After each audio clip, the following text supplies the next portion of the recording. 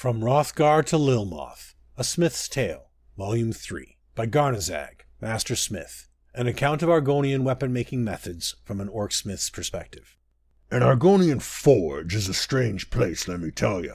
I guess it's more of a workshop than a forge. None of the familiar sounds or smells of my forge back home greeted me when I entered the place. No ringing anvils, no coal smoke, no hissing quench troughs. They're just eerily quiet and packed with chisels, axes, wooden buckets full of weird liquids, piles of rocks, dead birds, live slugs, on and on it goes. For the first week or so, I felt very uneasy in Shukesh's workshop. She's not exactly a big talker. The only sounds she made for the first few days were sudden and irritated hisses when something didn't go exactly as she had planned. She also sang a few old Gel folk songs, although I use the term sang loosely. The first time I heard it, I thought she was murdering one of those lizards crawling all over everything. This place is infested with them. Eventually, Shukesh started talking to me. At first, her comments were mostly about my disgusting lack of scales or my round, beady eyes.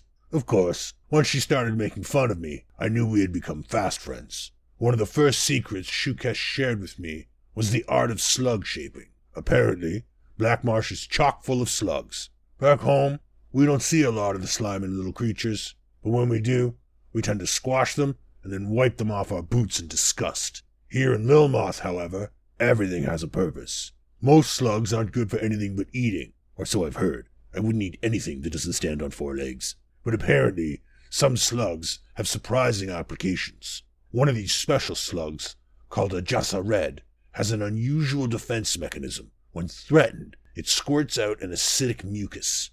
I'm not sure what good that does when something tries to eat it, but the acidic mucus is useful for Argonian weaponsmiths. When Shukesh wants to incorporate a natural motif into her work, she places the slugs onto the wood or stone and repeatedly flashes a piece of lint directly behind them. Adjusting the position of the flint pushes the slugs in different directions.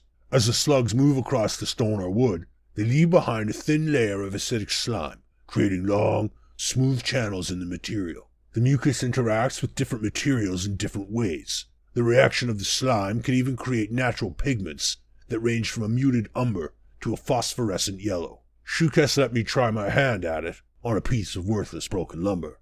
Not surprisingly, I was all thumbs. I created a tangled mess of grooves, all dyed a sickly mottled green. When I threw the flint down in disgust, I think Shukesh laughed at me. She insisted it was just a cough, and then told me my slug shaping was utter Rajpoo. I didn't try to argue, as I wasn't sure what Rajpoo was exactly, although I could hazard a good guess.